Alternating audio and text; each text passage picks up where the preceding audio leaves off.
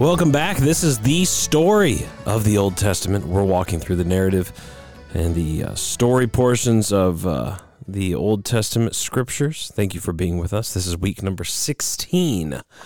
Week number 16 for the week of April 16th through the 22nd. We're in Numbers chapters 10 through 17 and also reading Psalms 76 through 80. So we're in the book of Numbers still. This is kind of the, this is where things get a little tense, or, God's people complain. God's wrath is shown forth, but also God's mercy and grace shines forth. And there's a lot of big stories that happen here with Korah's rebellion, with the wrath of God breaking forth against his people. With the people, the people complain. We see they send these spies into Canaan to spy out the land. They come back and 10 of them say, we can't do this. And Joshua and Caleb say, no, we can. The people rebel, and we see all this stuff happens. Moses' leadership is challenged. Moses' marriage to a Cushite woman in chapter 12 is challenged by Miriam and Aaron.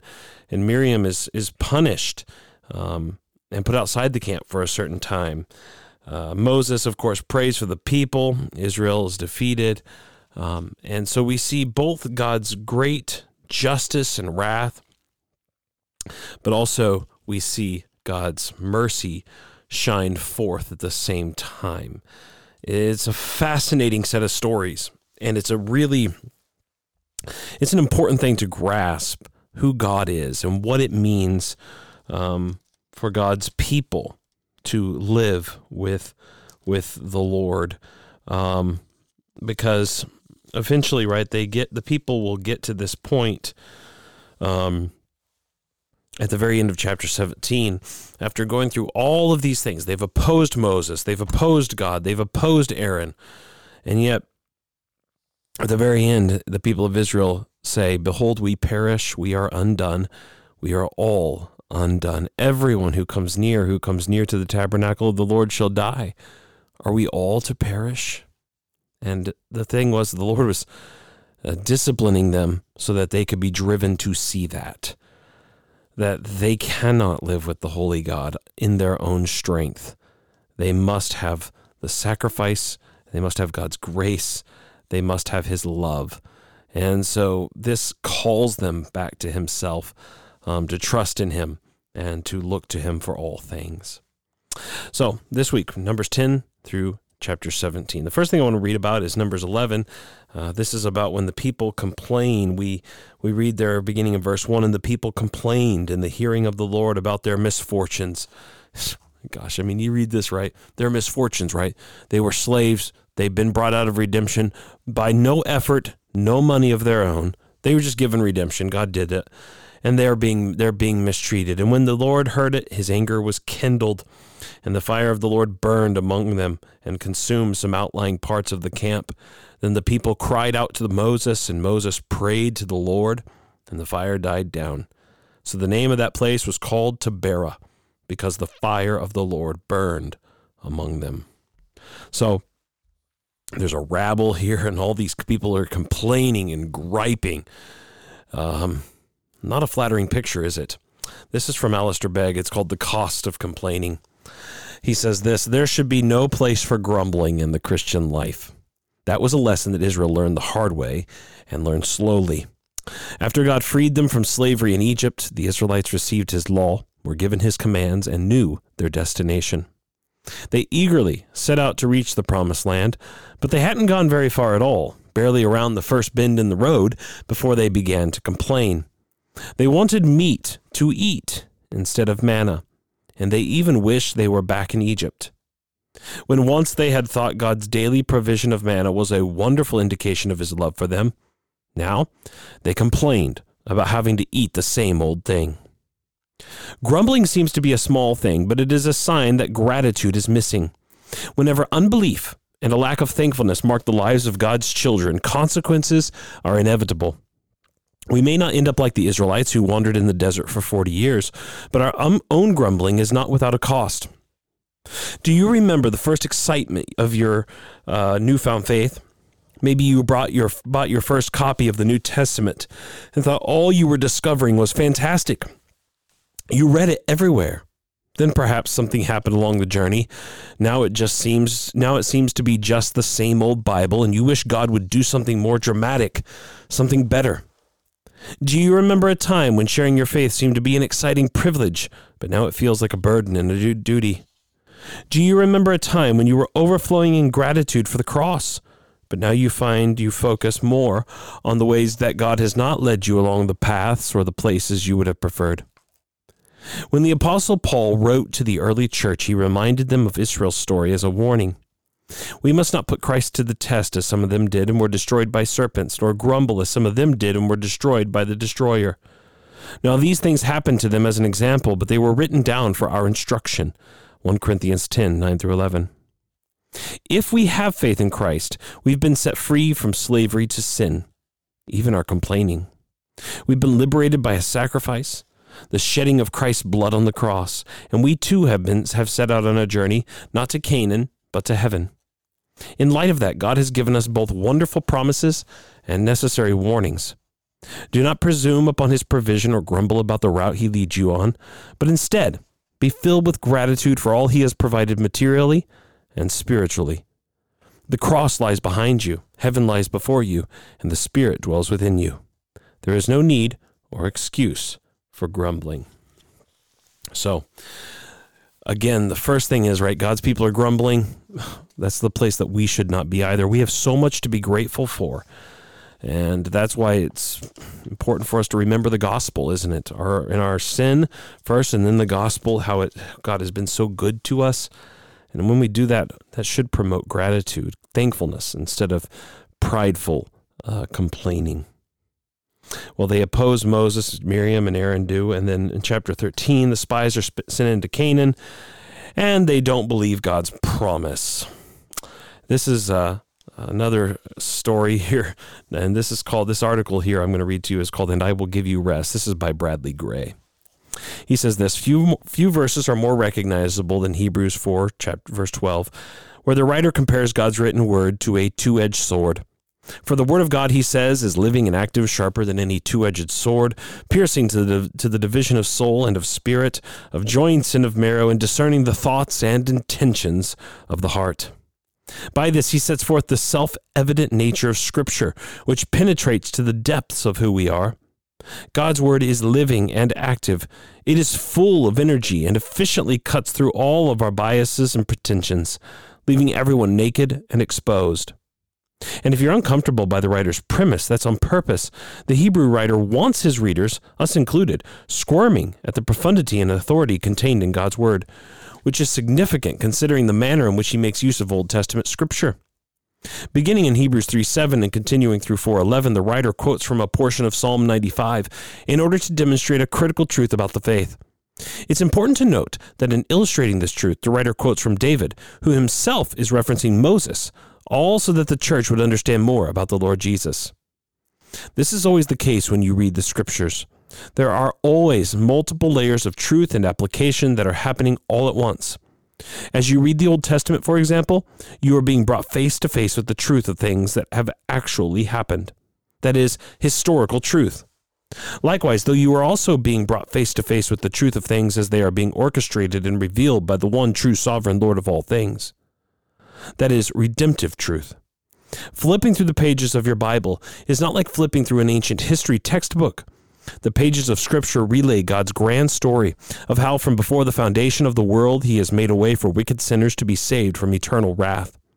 All of which to say that while the writer's words in Hebrews 4:12 through 13 might appear disjointed from the previous section, they serve as an indispensable epilogue which substantiates all of the preceding assertions. For example, it's no small thing to take note of how the writer introduces the Old Testament passage on which he is going to elaborate. Therefore, as the Holy Spirit says, "Today, if you hear his voice, do not harden your hearts as in the rebellion." This, of course, is a direct quotation of David from Psalm 95. But rather than say, as David says, the writer attests, as the Holy Spirit says, which reveals the way in which he understood the authority of the Scriptures. That is, he sees it as a living and active thing. It's not an anthology of loosely related myths that inspire us to greater moral living. Rather, it is the revelation of God's undisturbed will and determination to redeem his creatures from certain ruin. This Hebrew church, therefore, was to read the words of David as if they were written for them, as if God was speaking directly to them, which, of course, he was through his word. The event at the heart of Hebrews 3 and 4 is one of the most monumental turning points in Israel's history, the awful rebellion of God's people at Kadesh Barnea. After the miraculous deliverance of Jehovah on behalf of his people in the Exodus and at the Red Sea, they are brought to the borderlands of Canaan, the very land they were promised to inherit. But rather than proceed by faith, the Israelites are convinced at the word of 10 spies that this land would be impossible to occupy. And what's more, it became the prevailing belief that it would have been better for them if they had never left Egypt. Would that we had died in the land of Egypt, they cry. Would that we had died in this wilderness.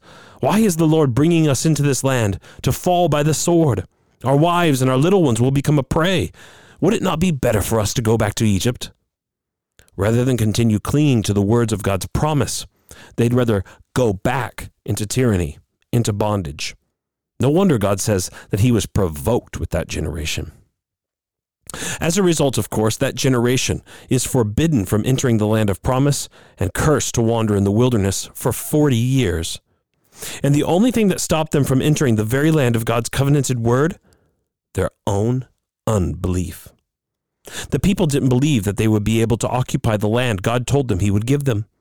And it's not as though they didn't have an array of reasons to believe God would be good to his word.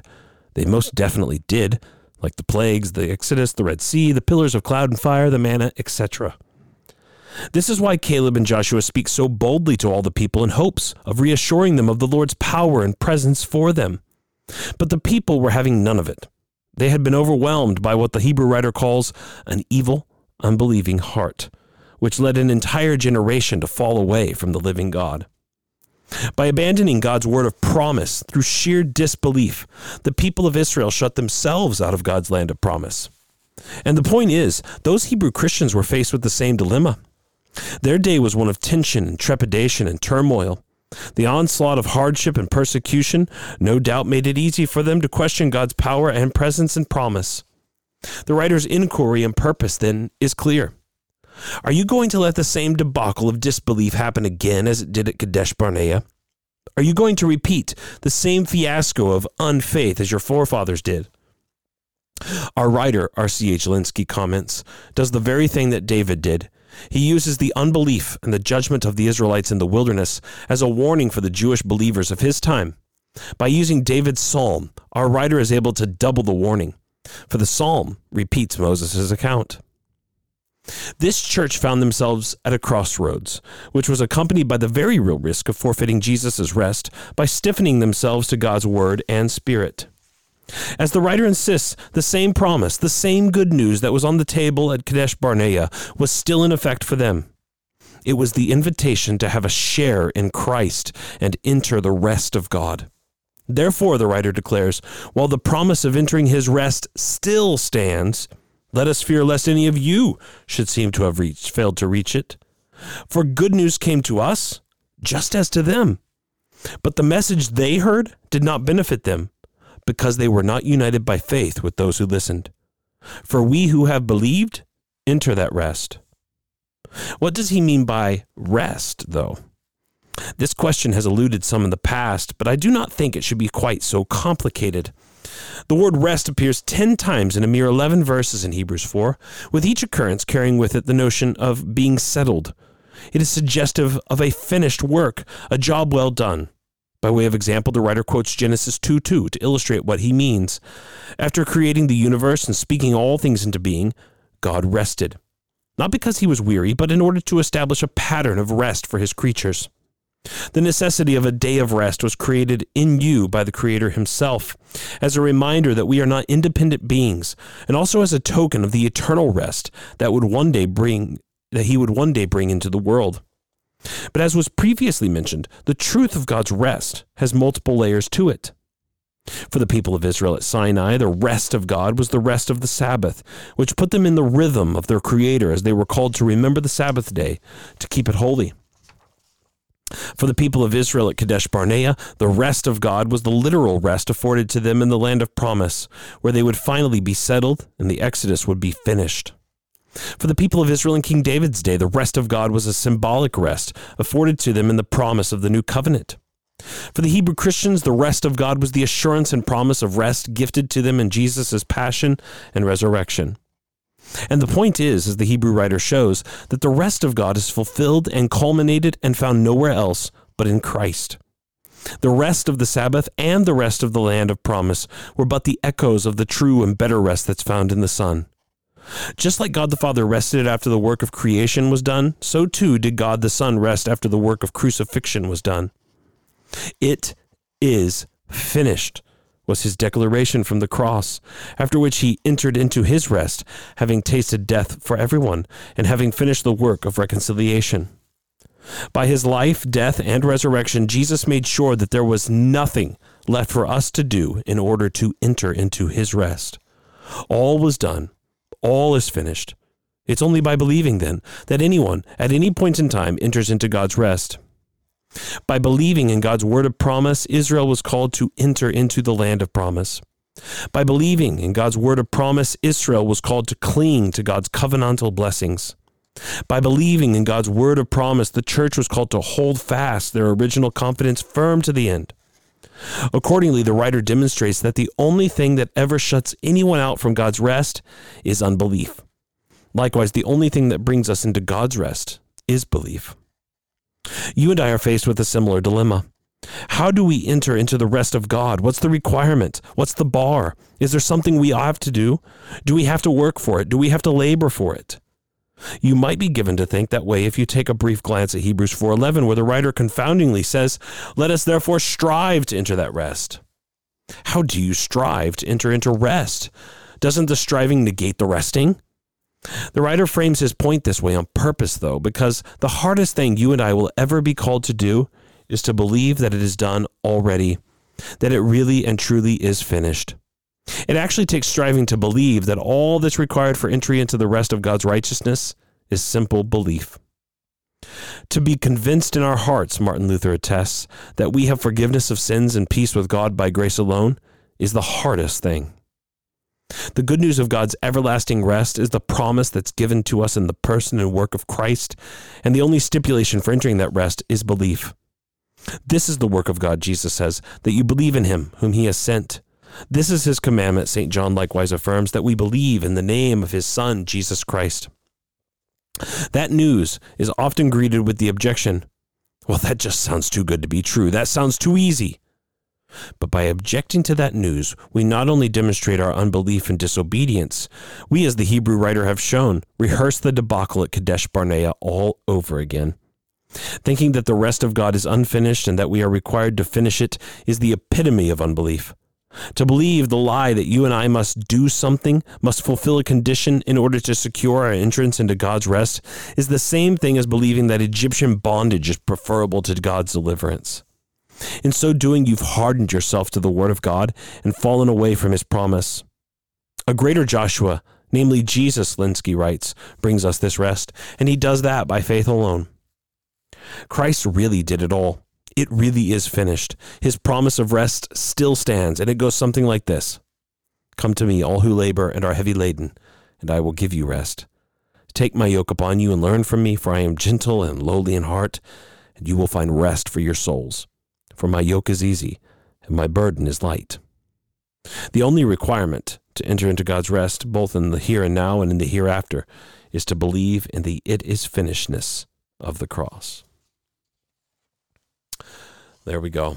So we have the call to trust in God and to look to him. But of course we know God's people still complain. There was judgment. And eventually we have the Korah's rebellion, right? Which is an astounding story. The earth opens its mouth, swallows their household. They go down into the pit, into Sheol alive. But even that doesn't stop Israel. We read in verse 40, eventually the people complain and grumble again. They say, "You have killed the people of the Lord." Well, who killed the people of the Lord? It was the Lord. He did the judgment. But then in verse 47, we read this, that, let's read it earlier. Verse 43, "And Moses and Aaron came to the front of the tent of meeting, and the Lord spoke to Moses, saying, 'Get away from the midst of this congregation, that I may consume them in a moment.' And they fell on their faces, and Moses said to Aaron, 'Take your censer and put fire on it from off the altar, and lay incense on it, and carry it quickly to the congregation, and make atonement for them. For wrath has gone out from the Lord, the plague has begun.' So Aaron took it as Moses said, and ran into the midst of the assembly, and behold, the plague had already begun among the people.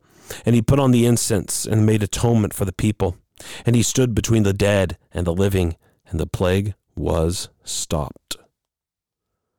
This is the last thing we'll read. It's a Spurgeon sermon, and it's called "The High Priest Standing Between the Dead and the Living." That's quite an image. Let's think about this story and the powerful truths it contains. Spurgeon, this is Spurgeon. "We have attentively read the passage which contains the account of this transaction. The authority of Moses and Aaron had been disputed by an ambitious man belonging to an elder branch of the family of Levi, who had craftily joined himself with certain factious spirits of the tribe of Reuben, who themselves also sought to attain to power by their supposed rights through Reuben, the firstborn. By a singular judgment from heaven, God had proved that rebellion against Moses was a mortal sin. He had bidden the earth open its mouth and swallow up all the traitors, and both Levites and Reubenites had disappeared, covered in a living grave. One would have imagined that from this time the murmurings of the children of Israel would have ceased, or that at least, even should they have daring enough to gather in little mutinous mob, yet their traitorous spirit never would have come to so great a height as to develop itself in the whole body openly before the Lord's tabernacle. Yet so it was. On the very morrow after that solemn transaction, the whole of the people of Israel gathered themselves together, and with unholy clamors surrounded Moses and Aaron, charging them with having put to death the people of the Lord. Doubtless they hinged this accusation upon the fact that whenever the people would not have been destroyed, they say, had he prayed upon this occasion, the people would not have been destroyed. The earth would not have opened their mouth, and they would not have been swallowed up. They would thus attempt to prove the charge which they had brought against these two great men of God. Can you picture the scene now in your mind's eye? There is the infuriated mass of people. The spectacle of such a crowd as I see before me in this hall is overpowering. And were all this multitude in tumult against two men, the two might have sufficient cause for trembling. But this would be but as a grain of sand compared with that inconceivable number who were then gathered. A large part of those 3 millions would come up in one vast tumultuous host. Whatever was proposed by any leader of the mob would no doubt have instantly been carried into effect, and had it not been for the awful majesty which surrounded the person of Moses, no doubt they would have torn him to pieces on the spot. But just as they are rushing up like the waves of the sea, the cloudy pillar which hung above the tabernacle descends and envelops in its fold, as with a protecting baptism, the whole of the sacred place. Then in the center of this cloud there blazed out that marvelous light called the Shekinah, which was the indication of the presence of him who cannot be seen, but whose glory may be manifest. The people stand back a little. Moses and Aaron fall upon their faces in prayer. They beg of God that he would spare the people, for they had heard a voice coming out of the excellent glory saying, "Get thee up from the people, that I may destroy them in a moment." This time God's blow goes forth from his word. With that for the destroying angel begins to mow down the outer ranks of the vast tumultuous host. There they fall one upon another. Moses, with his undimmed vision, looking over the heads of the people, can see them begin to fall beneath the scythe of death. "Up," saith Aaron, "up, and take with thee thy censer, snatch fire from off the holy altar, and run among the people, for the plague has begun." Aaron, a man of 100 years of age, fills his censer, runs along as if he were a youth, and begins to swing it towards heaven with holy energy, feeling that in his hand was the life of the people. And when the incense is accepted in heaven, death stops in his work.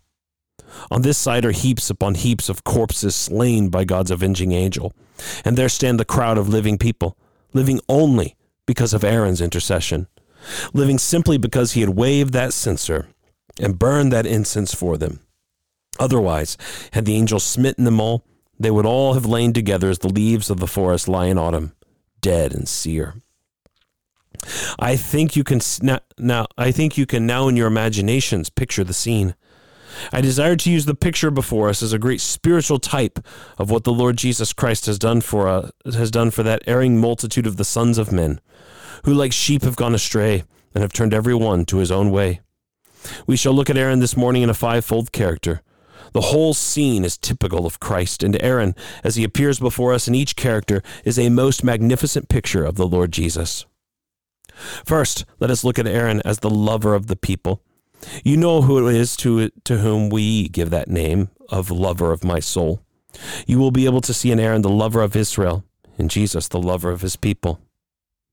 Aaron deserves to be very highly praised for his patriotic affection for a people who were the most rebellious and stiff-necked that ever grieved the heart of a good man. You must remember that in this case he was the aggrieved party. The clamor was made against Aaron and against Moses, yet it was Moses and Aaron who interceded and saved the people. They were the offended ones. They were the saving ones. Aaron had a special part in the matter, for no doubt the conflict of Korah especially was rather against the priesthood, which belonged exclusively to Aaron, than against the prophetical dispensation which God had granted to Moses. Aaron must have felt that when he saw Korah there, and the 250 men, all of them with their censers, that the plot was against him, that they wished to strip from him his mitre, to take from him his embroidered vest and the glittering stones that shone upon his breast, that they wished to reduce him to the position of a common Levite and take to themselves his office and his dignity. Yet forgetting himself, he does not say, "Let them die. I will wait a while till they have been sufficiently smitten." But the old man, with generous love, hastened into the midst of the people, though he was himself the aggrieved person. Is not this the very picture of our sweet Lord Jesus? Had not sin dishonored him? Was he not the eternal God, and did not sin therefore conspire against him as well as against the eternal Father and the Holy Spirit? Was he not, I say, the one against whom the nations of the earth stood up and said, "Let us break his bands asunder and cast his cords from us"? Yet he, our Lord Jesus, laying aside all thought of avenging himself, becomes the Savior of his people. So here we see, first of all, that like Aaron, Jesus Christ is a lover of his people. But secondly, but now Spurgeon writes this, "But I now pass on to a second view of Aaron as he stands in another character. Let us now view Aaron as the great propitiator.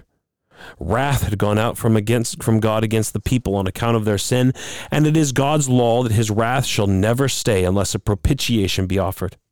The incense which Aaron carried in his hand was the propitiation before God. From the fact that God saw in that perfume the type of that richer offering, which our great high priest in this very day offering before the throne. Aaron as the propitiator is to be looked at first as bearing in his censer that which was necessary for the propitiation. He did not come empty-handed. Even though God's high priest, he must take the censer, he must fill it with the ordained incense, made with the ordained materials, and then he must light it with the sacred fire from off the altar, and with that alone. With the censer in his hand, he is safe. Without it, Aaron might have died as well as the rest of the people. The qualification of Aaron partly lay in the fact that he held the censer, and that censer was full of sweet odors which were acceptable to God. Behold then Christ Jesus as the propitiator for his people. He stands this day before God with his censer smoking up towards heaven. Behold the great high priest, see him this day with his pierced hands, and the head that once was crowned with thorns. Mark how the marvelous smoke of his merits goeth up forever and ever before the eternal throne. Then we turn now to the third thing about Aaron, the intercessor. Let me explain what I mean. As the old Westminster annotations say upon this passage, the plague was moving among the people as the fire moveth along a field of corn. There it came. It began in the extremity, the faces of men grew pale, and swiftly on it came, and in vast heaps they fell, till some 14,000 had been destroyed. Aaron wisely puts himself just in the pathway of the plague. It came on, cutting down all before it, and there stood Aaron the interposer, with arms outstretched and censer swinging towards heaven, interposing himself between the darts of death and the people. If there be darts that must fly, he seemed to say, let them pierce me, or let the incense shield both me and the people. Death, saith he, art thou coming on thy pale horse? I arrest thee. I throw back thy steed upon his haunches. Art thou coming, thou skeleton king? With my censer in my hand I stand before thee. Thou must march over my body. Thou must empty my censer. Thou must destroy God's high priest, ere thou canst destroy this people. Just so it was with Christ. Wrath had gone out against us. The law was about to smite us. The whole human race must be destroyed. Christ stands in the forefront of the battle. The stripes must fall on me, he cries. The arrows shall find a target in my breast. On me, Jehovah, let thy vengeance fall. And he receives that vengeance. And afterwards, upspringing from the grave, he waves the censer full of the merit of his blood and bids this wrath and fury stand back. On which side are you today, sinner? Is God angry with thee, sinner? Are thy sins forgiven? Say, art thou unpardoned? Art thou abiding still in air of wrath and an inheritor of death? Then would thou that thou wert on the other side of Christ. If thou dost believe on Christ, then let me ask thee, dost thou know that thou art completely saved? No wrath can ever reach thee. No spiritual death can ever destroy thee. No hell can ever consume thee. And why? What is thy guard? What is thy protection? I see the tear glistening in thine eye as thou sayest, there is nothing between me and hell save Christ. There is nothing between me and Jehovah's wrath save Christ. There is nothing between me and instant destruction save Christ. But he is enough. With the censer in his hand, God's great ordained priest, he is enough. So Christ, like Aaron, is the interposer. But fourthly, like Aaron, he is also the Savior. It was Aaron's censer that saved the lives of that great multitude. If he had not prayed, the plague had not stayed, and the Lord would have consumed the whole company in a moment. As it was, you perceive there were some 14,700 that died before the Lord. The plague had begun its dreadful work, and only Aaron could stay it. And now I want you to notice with regard to Aaron, that Aaron, and especially the Lord Jesus, must be looked upon as a gracious Savior. It was nothing but love that moved Aaron to wave his censer. The people could not demand it of him, had they not brought a false accusation against him, and yet he saves them. It must have been love and nothing but love. Say, was there anything in the voices of that infuriated multitude which could have moved Aaron to stay the plague from before them? Nothing. Nothing in their character, nothing in their looks, nothing in their treatment of God's high priest, and yet he graciously stands in the breach and saves them from the devouring judgment of God. Oh, brothers and sisters, if Christ hath saved us, he is a gracious Savior indeed. Often, as we think of the fact that we are saved, the tear falls down our cheek, for we can never tell why Jesus hath saved us. What was there in you that could merit esteem or give the Creator delight? 'Twas even so, Father, you must ever sing, because it seemed good in thy sight. There is no difference between the glorified in heaven and the doomed in hell, except the difference that God made of his own sovereign grace. Whatever difference there may be between Saul the apostle and Elymas the sorcerer has been made by infinite sovereignty and undeserved love. Paul might still have remained Saul of Tarsus and might have become a damned fiend in the bottomless pit, had it not been for free sovereign grace, which came out to snatch him as a brand from the burning. O sinner, thou sayest, there is no reason in me why God should save me, but there is no reason in any man. Thou hast no reason in me. Thou hast no good point, nor hath any man. There is nothing in any man to commend him to God. We are all such sinners that hell is our deserved portion. And if any of us be saved from going down into the pit, it is God's undeserved sovereign bounty that doth it, and not any merits of ours. Jesus Christ is a most gracious Savior. So he's a Savior, but then let's look here. Lastly, Aaron is the divider. Aaron, the anointed one, stands here. On that side is death, on this side life. The boundary between life and death is that one man. Where his incense smokes, the air is purified. Where it smokes not, the plague reigns with unmitigated fury. There are two sorts of people here this morning. We forget the distinction of rich and poor. We know it not here. There are two sorts of people. We forgo the distinction of the learned and unlearned. We care not for that here. There are two sorts here, and these are the living and the dead, the pardoned, the unpardoned, the saved and the lost. What divides the true Christian from the unbeliever?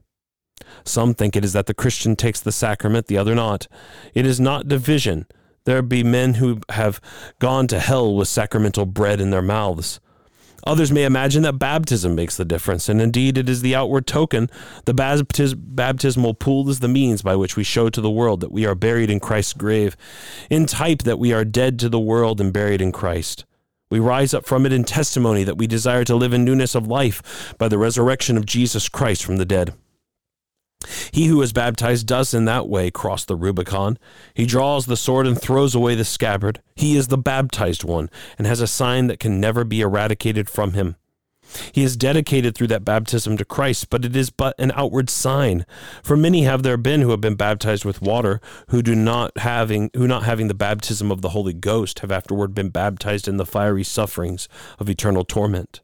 No, the one great division between those who are God's people and those who are not is Christ. A man in Christ is a Christian. A man out of Christ is dead in trespasses and sins. He that believeth on the Lord Jesus Christ is saved. He that believeth not is lost. Christ is the only divider between his people and the world. On which side then art thou today, my hearer? Come, let the question go individually to you. Young man, on which side are you? Are you Christ's friend and servant, or are you his enemy? Old man, thou with the gray head yonder, thou hast but a little while to live. On which side art thou? Art thou my master's blood-bought one, or art thou still a lost sheep? Art thou matron, thou who art busied, perhaps, even now in thy thoughts upon thy children? Think not of them for a moment. On which side art thou?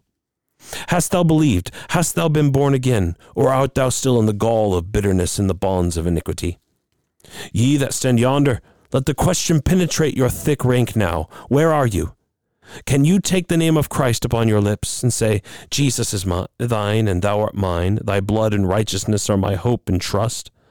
For if not, my hearer, thou art among the spiritually dead, and thou shalt soon be among the damned unless divine grace prevent and change and renew thee.